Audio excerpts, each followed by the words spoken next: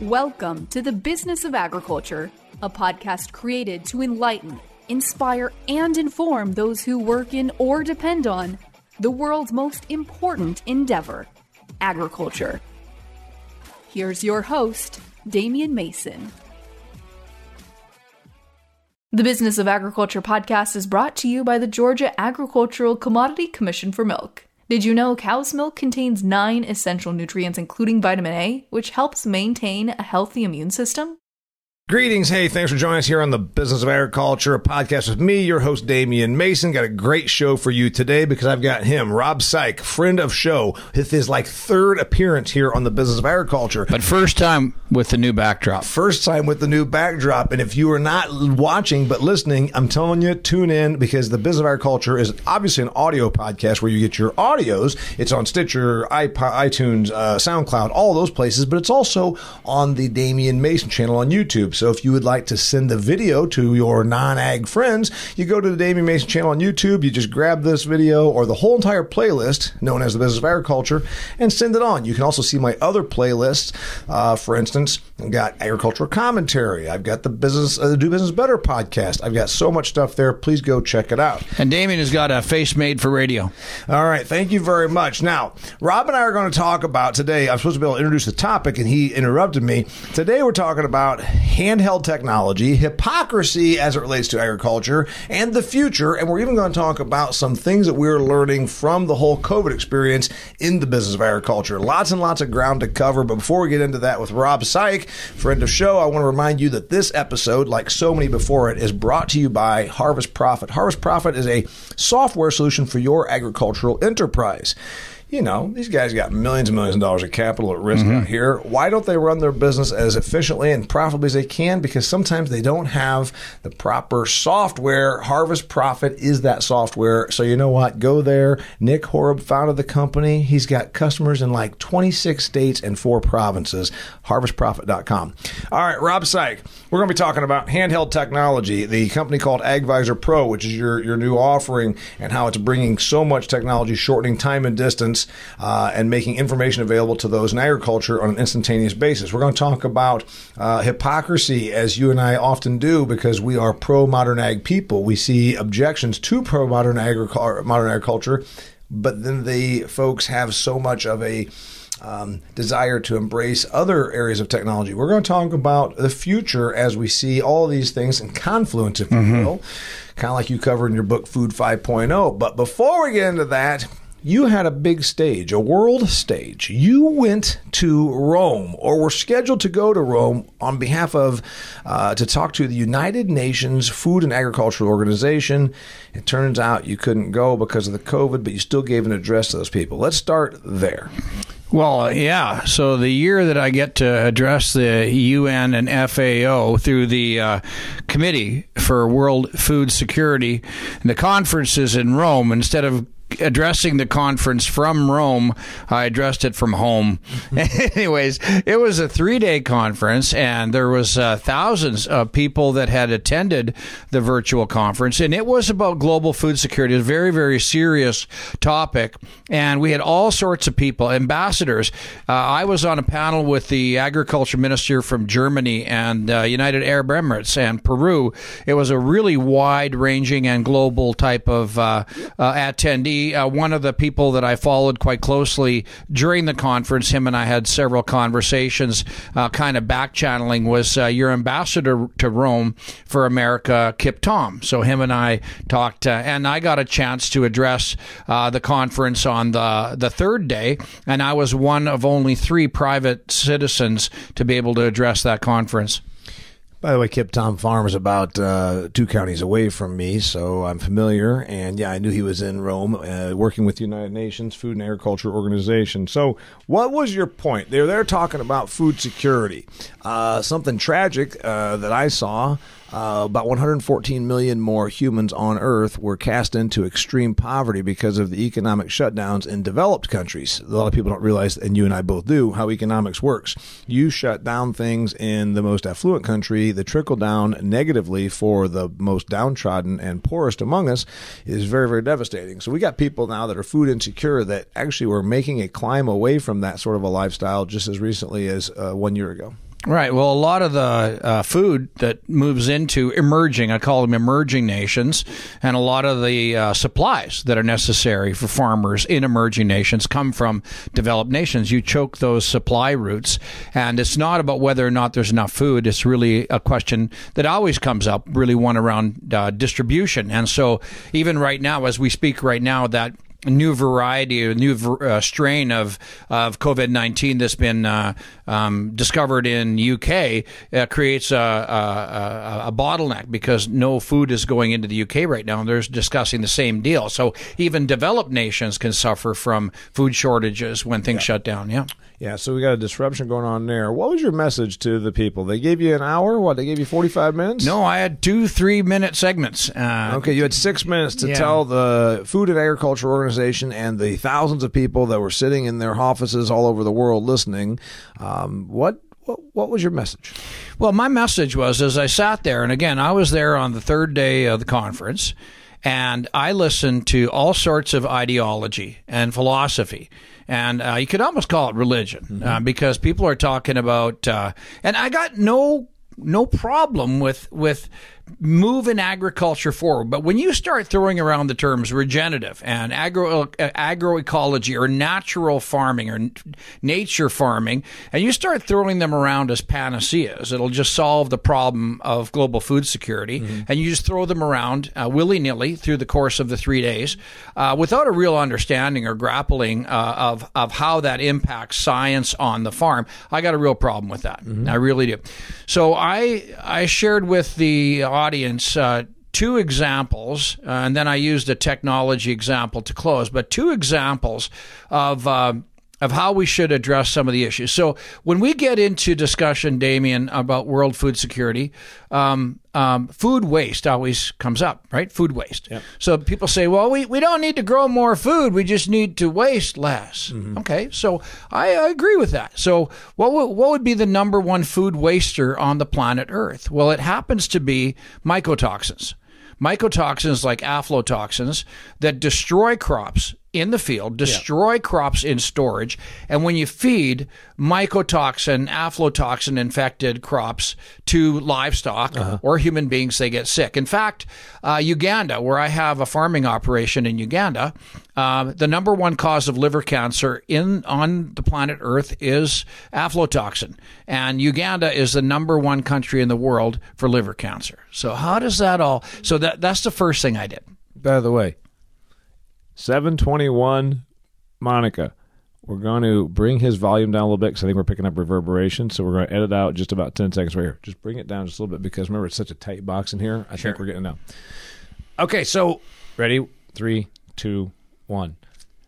Okay, so there you are, Rob. Your first thing kind of goes against the grain. You know, I'm not against organic. I'm not against regenerative. I believe that we're going to continue to use some of the lessons learned from all of the applications and create a better agriculture. But I agree with you, when non-agricultural people toss out terms that feel good, that sell in the suburbs, the more affluent suburbs of Paris love words like that. But again, they're not starving. They're not in, a third world country that is living very hand to mouth on 58 cents per day. So you kind of already pissed them off. You said, yeah, those are all neat terms, but here's the reality. You want to talk about food waste? It's not what you think. You think it's because a restaurant put too big of a portion on a plate. Now, there is that. Yeah. But as you pointed out, that doesn't hold a scale to, I thought you were going to say the biggest food waste, transportation loss and lack of infrastructure, because there's that as well. But it's right in the field, right? Aflatoxin, mycotoxins, and there's a whole variety of mycotoxins. The second thing I talked about was food density or food, the healthiness of food, the healthfulness of food.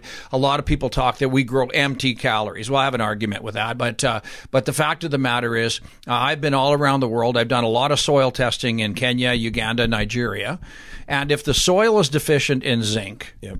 your crops will be stunted, your livestock will be stunted, and your human beings will be stunted. And no philosophy and no ideology will solve a zinc deficiency in the soil. The only way to address zinc deficiency in soil is to put more zinc in the soil.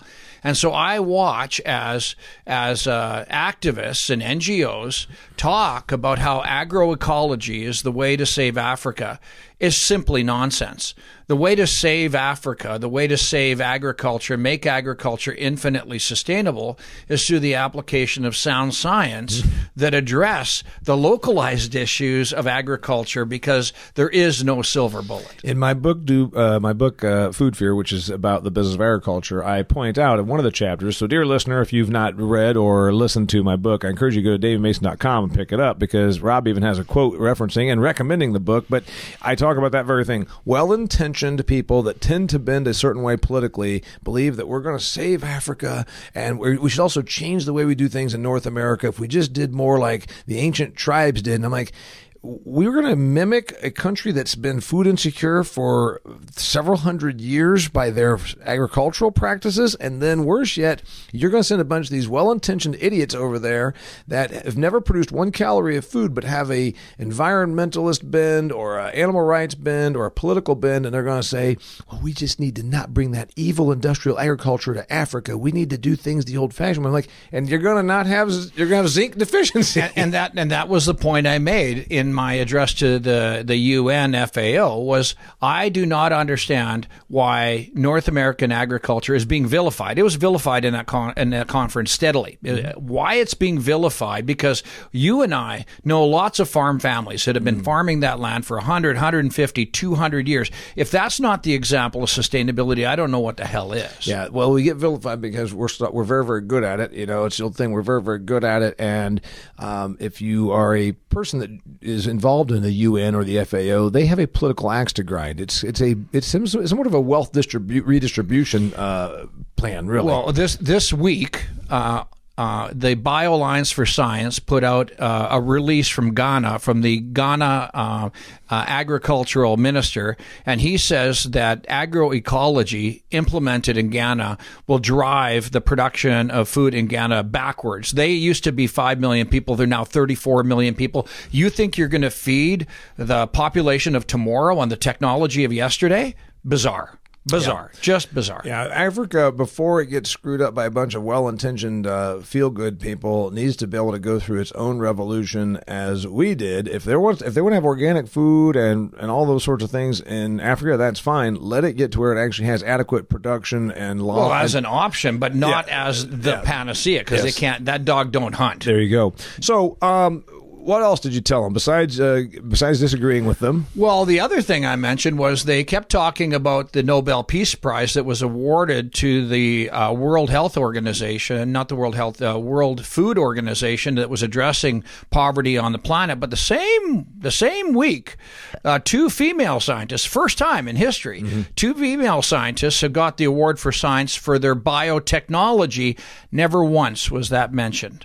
It was World Women's in Agriculture Day, and not once did they mention the 2 female scientists from Stanford University that got their Nobel Prize for their work on CRISPR technology. You can bet dollars to donuts that as we begin to take COVID vaccines, all the non-GMOers will be lining up and telling everybody, you better take that vaccine. Okay, now wait a minute. We're getting right there. He did a great job. He brought you from our discussion on what he's been doing to, I told you the title of this program was, it's handheld technology, it's hypocrisy, and it's the future. We just talked about the future. We also talked about the past. We've got an issue where it brings all this together. It is hypocrisy that affluent people that involve themselves in the FAO of the United Nations then decide that they know better. And they also have a political axe to grind. They didn't recognize 2 women scientists from Stanford University because they were American and because they also were working on something that those folks don't like. The Nobel Prize was given out by the Nobel organization, which is based in Europe, was given to 2 female scientists for their work in genetic engineering, which is not recognized as a science in Europe. So and the UN just can't stand it because this isn't the story they want to tell. Remember, the story the UN wants to tell is that we're going to have 17 billion people on Earth, which is not true. We're going to barely hit 9 billion. That we're going to all starve, and the best thing we can all do is transfer our wealth from places like Canada, the United States, to the United Nations to let them redistribute, and then also let them screw up our farming practices and make it so we all starve. Well, I think there's a lot of well-meaning people in the UN, FAO, and all sorts of these organizations. But what I tried to bring in my address was grounding that down with some practicality based on agronomic truth. I didn't make up the stuff about mycotoxin and zinc. Well, let's go back to then the hypocrisy, because we see this a lot. You're talking about a global organization that has a lot of sway. I don't think they should, but they do. And the people that are able to be UN ambassadors are not from starving backgrounds. So then the UN ambassador from Paris decides that she thinks or he thinks that we should only ever have organic food, or that CRISPR technology should be banned and whatnot. Well, that's easy for that person to say. Talk about hypocrisy. They're a wealthy person that's never been without food, and the death sentence that they are basically putting onto the developing and third world is significant. You're talking about millions of people that are going to be harmed by their sort of arrogance and hypocrisy. Well, I kind of did a segue into this whole area, but when you condemn genetic engineering and you condemn the ability of farmers to grow BT eggplant or BT cowpeas, which are resistant to insects, and instead ask farmers to spray insecticide, or worse yet, just no insecticide, just watch the crop being decimated. Yeah. That's not the application of sound science. And now in the middle of this COVID epidemic that we're in, we have Pfizer and Moderna both coming up with vaccines right now. Well, Damien, where did the technology come from for the vaccines? Yeah. It's the same technology that we use in food production. So, yes, I pointed that out on social media 1 month ago. I said, so are all the people that rail and protest against genetically engineered food crops going to be jumping the line to get their coronavirus vaccines? And, of course, that's exactly what we're seeing. We're going to get more into hypocrisy, then we're going to talk about handheld technology in the future, but we're going to take a little break right now, Mr. Saik, because as you know, somebody's got to pay the bills around here, and my bills are paid by my buddy Nick Horeb, who founded Harvest Profit, a software solution that you can use to make your agricultural enterprise more profitable. Check out harvestprofit.com to see if it's a fit for you, and you can get a free 14-day trial. We also... Rob and I, we like to have beers together when we get done working, but right now I'm going to drink another one of my favorite beverages, and that is milk. Actually, chocolate milk is my all-time favorite, but here's a glass of vitamin D whole milk, which is very rich in vitamin D and vitamin A, potassium, calcium, and other things like protein. During a pandemic, I just read the article, 80% of the COVID patients have one thing in common. They have a vitamin D deficiency. So we're here in Arizona where you can get some sun. In a lot of the world, it's really cloudy and gray right now, and you're wearing all these clothing, all these jackets because it's freezing. Can't get vitamin D. Where can you get it? Milk. There you go. Have a toast. Get your vitamin D. Stay healthy. All right, back to hypocrisy. Go. Well, I just find it unusual that, we got all sorts of press coverage of President-elect Biden getting his vaccine shot, and all of people are cheering, yay, Biden, get that vaccine shot. At the same time, if you talk about the utilization of biotechnology to grow organs in pigs that can be used for transplants in human beings to reduce rejection of hearts and etc. in human beings, that's evil. It just doesn't wash with me how you can applaud a technology and champion it in one area, aka vaccines, and yet absolutely slaughter that same technology for use in agriculture. It baffles my brain. Growing up Catholic in the 80s, there became this whole term. By the 90s, it was sort of a little fun term that people used. They called it cafeteria Catholicism. Well, I like this part of the rules. In fact, I adhere to those. And if you don't, you're evil. But I don't adhere to these rules. Well, it's that way now with the science, too. Sure. Remember, we're at a time right now in coronavirus, Rob, that I hear people, I see them on social media, and they talk about how they're not going anywhere because they're just so terrified. And all of us that are out here saying we should open the economy are evil. And then you see them at Home Depot, and then they've got posts that run around, going to dinner. I'm like, wait a minute, I thought you weren't going anywhere. Well, it's like, no, you're full of shit. You're lying. You're hypocritical. You're trying to pretend that you're somehow so concerned about humanity you wouldn't even go out in public. But then you're really not doing that stuff. So we have that issue. But I got to tell you, I think the genetic engineering and GMO resistance is waning. That's mostly based on research and a little bit anecdotal. I never was around a lot of anti-GMO people because I'm an ag guy. But I think there is an attention span issue. 2014, I'd say, was when it hit its fever pitch. It was at its zenith. Somewhere between 2013 and 2015 was about the zenith of anti-GMO-ness. And now... Chipotle was right on that bandwagon, man. Now, you notice how they don't talk about anti-GMO anymore? Yeah. No, because they're using it all over in their stores. Sure, because they're using it, and they always were. And there's the other part of it that every little fad has its phase. And the marketing, and also we all know that the consumer can only stay with something so long. The consumer was anti-red meat in the 80s because they were told that we were going to die. So we went anti-red meat. And by the 90s, the economy was roaring. Cigar houses and martini places and steak places were opening up everywhere.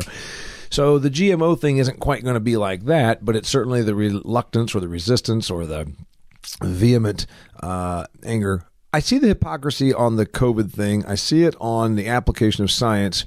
Where else do we see it? Well, I think we're seeing it in the vilification of modern agriculture in the United States. It's real easy for you to champion growing an organic garden. Yeah. You say, I'm going to grow an organic garden in a city or in your rural area and grow an organic garden. That's fine. Grow that garden, and you'll soon appreciate why fungicides are so important. But when that garden fails because you forgot to turn on the irrigation for a couple of weeks while you went to the lake and the garden all fried and you came back and everything was done, you had a backup plan. Yeah, and that backup plan was Costco, Kroger. Yes. You had a backup plan. So we have all these people that are vilifying North American agriculture. They're vilified. They vilify North American agriculture, Brazilian agriculture, Argentinian agriculture, Australian, Canadian agriculture, and yet they espouse that their philosophy of agroecology or natural farming or nature farming or whatever is the way to go.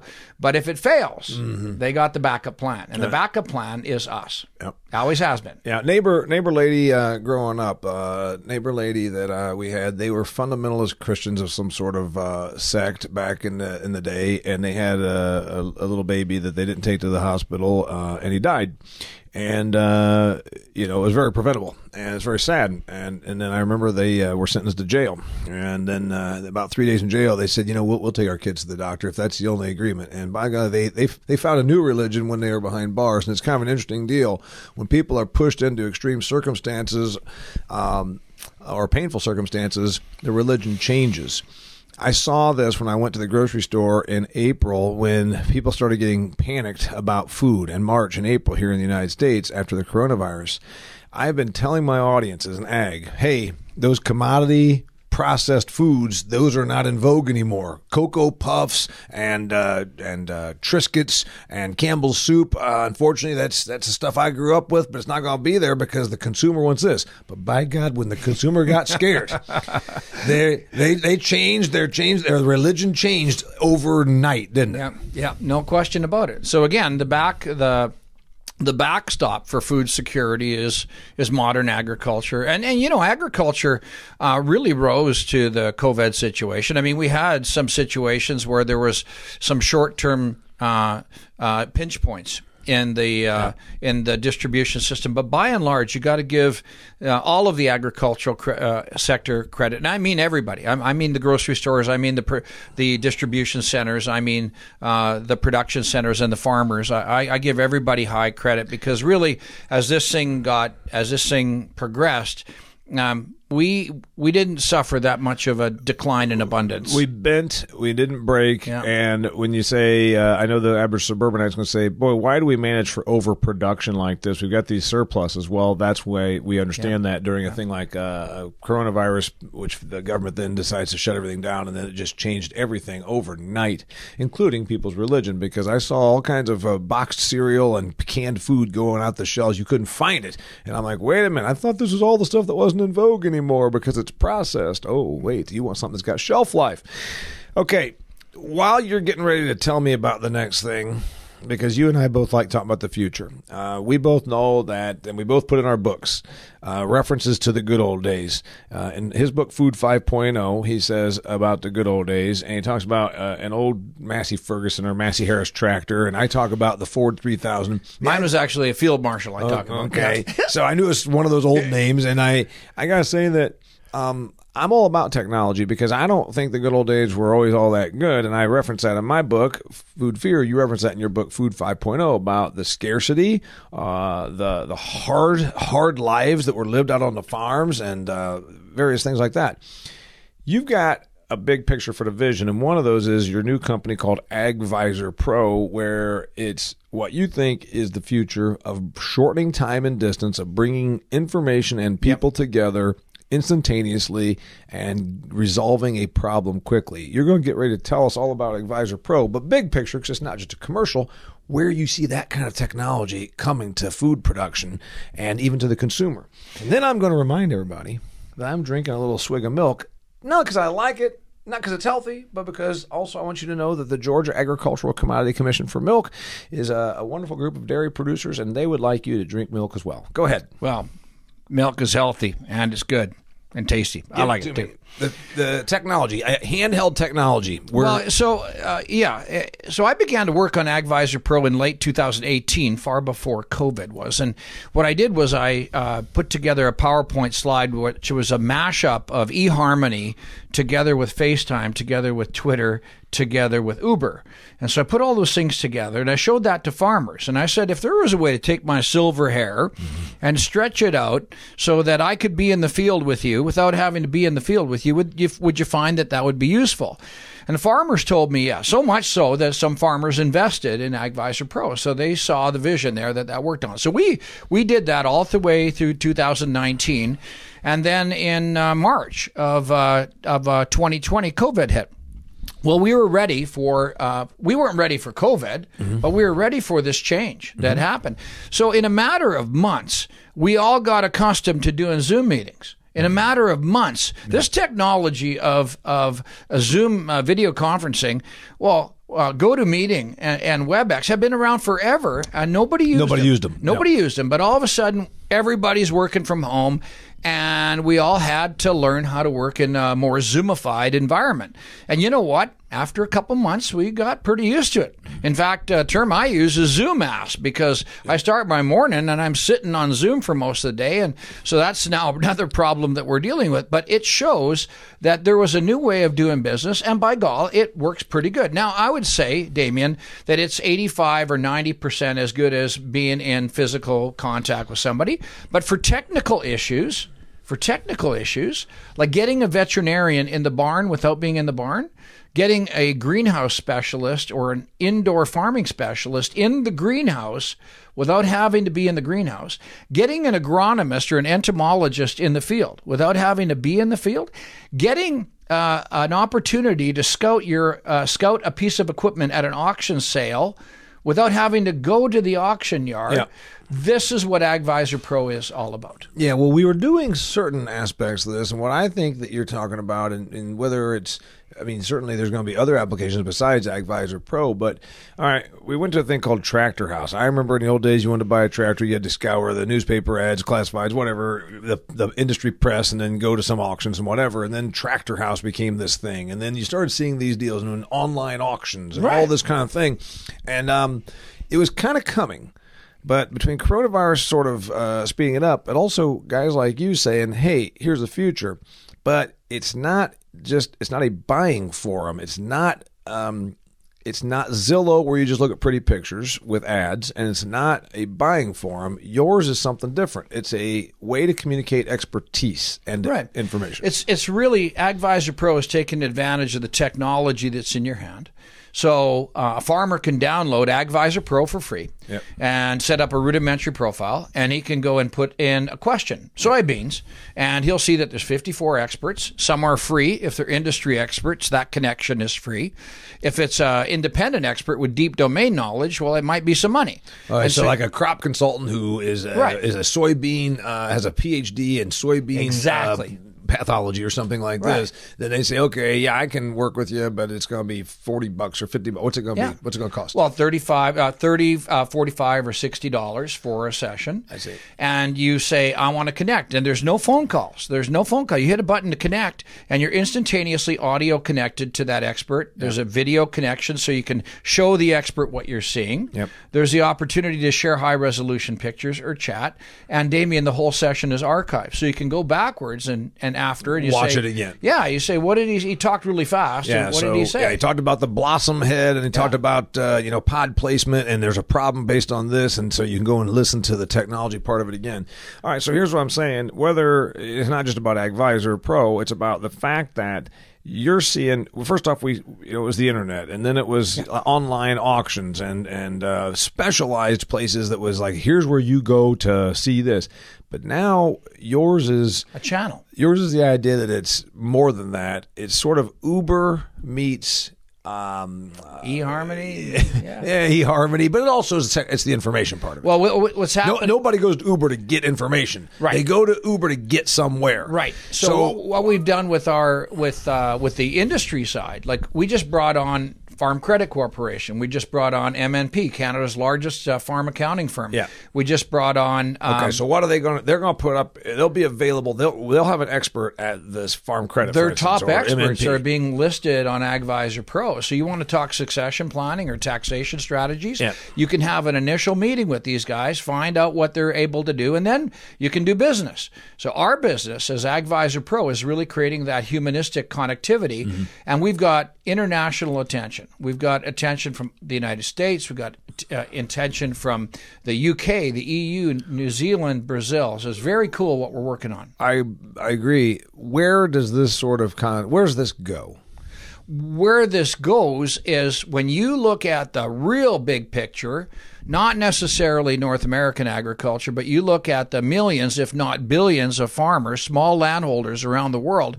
What's their biggest pinch point? Well, I would argue their biggest pinch point is the right advice from the right person at the right time to get answers now when they're in the growing season.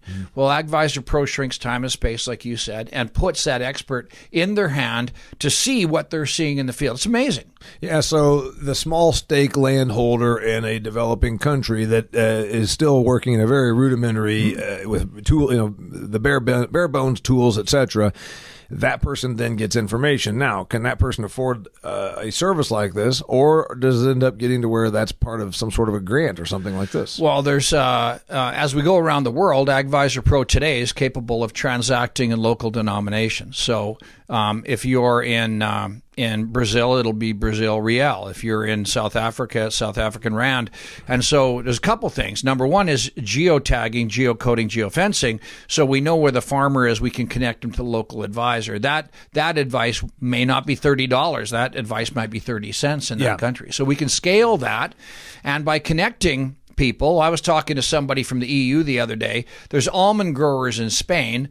They connect with the experts in California, but the growing conditions in California are completely different than Spain. There's almond experts in Spain. They just don't know that they exist. So that's what we're going to work on. Yeah, is bringing the people together because it's expedience is what you're talking about. Yep. And that's all going to be. There's already stuff that.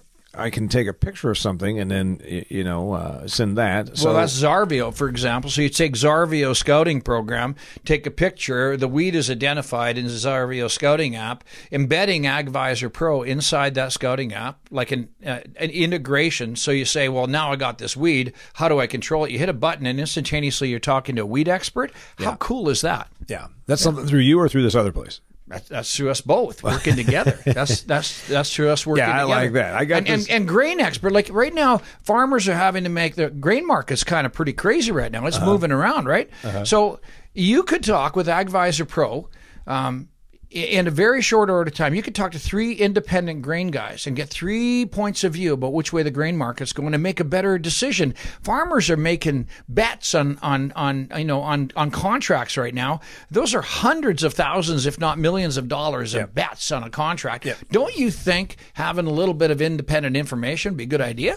I do. I don't know if I would feel comfortable doing it that way. But then again, sometimes they just do this decision with no input from anybody. Well, why wouldn't you feel comfortable in getting independent market information? Why wouldn't that give you a greater sense? So there you go. So instead of somebody has a vested interest in it, this is independent. This is not somebody buying your grain or putting a contract in front of you. You can go to independent grain marketers, independent people who do this, grain analysts, and talk to them and get educated information of what's going on before you sign that contract from the elevator company. Making sense to me. I think this sort of same concept, we talk about democratization and all that kind of stuff that puts a lot of information in somebody's hands.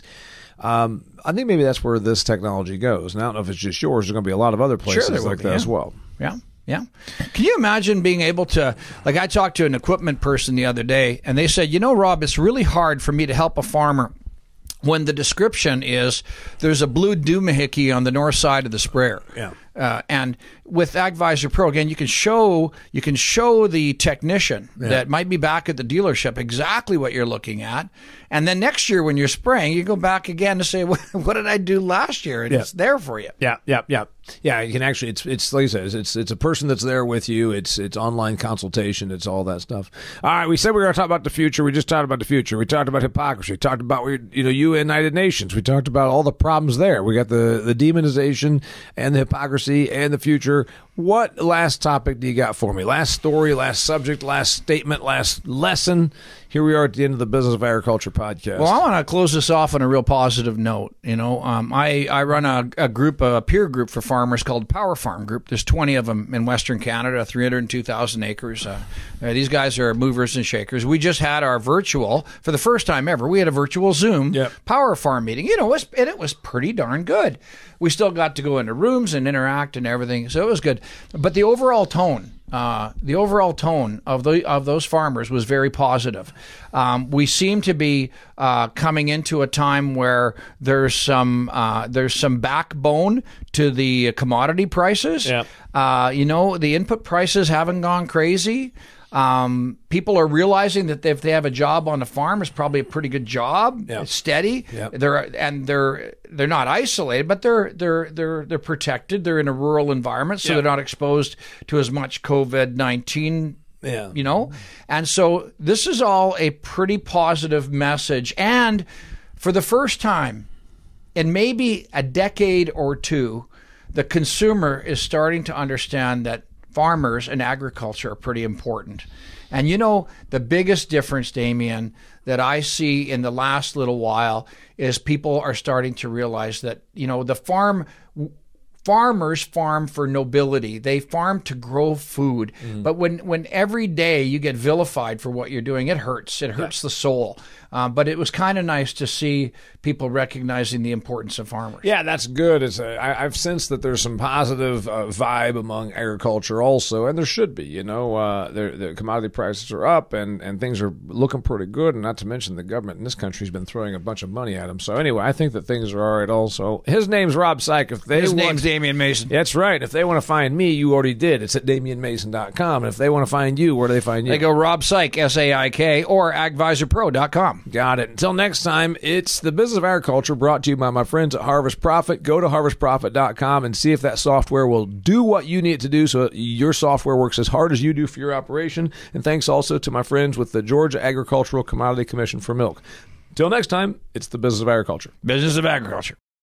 The Business of Agriculture podcast is brought to you by the Georgia Agricultural Commodity Commission for Milk, who reminds us that some things were just meant to be together, like milk and cookies. If you've enjoyed this episode of The Business of Agriculture, please share it with your network. Be sure to connect with Damien on LinkedIn, like his Facebook fan page, and follow him on Instagram and Twitter. For speaking inquiries or to purchase Damien's books, Food Fear, or Do Business Better, go to DamienMason.com.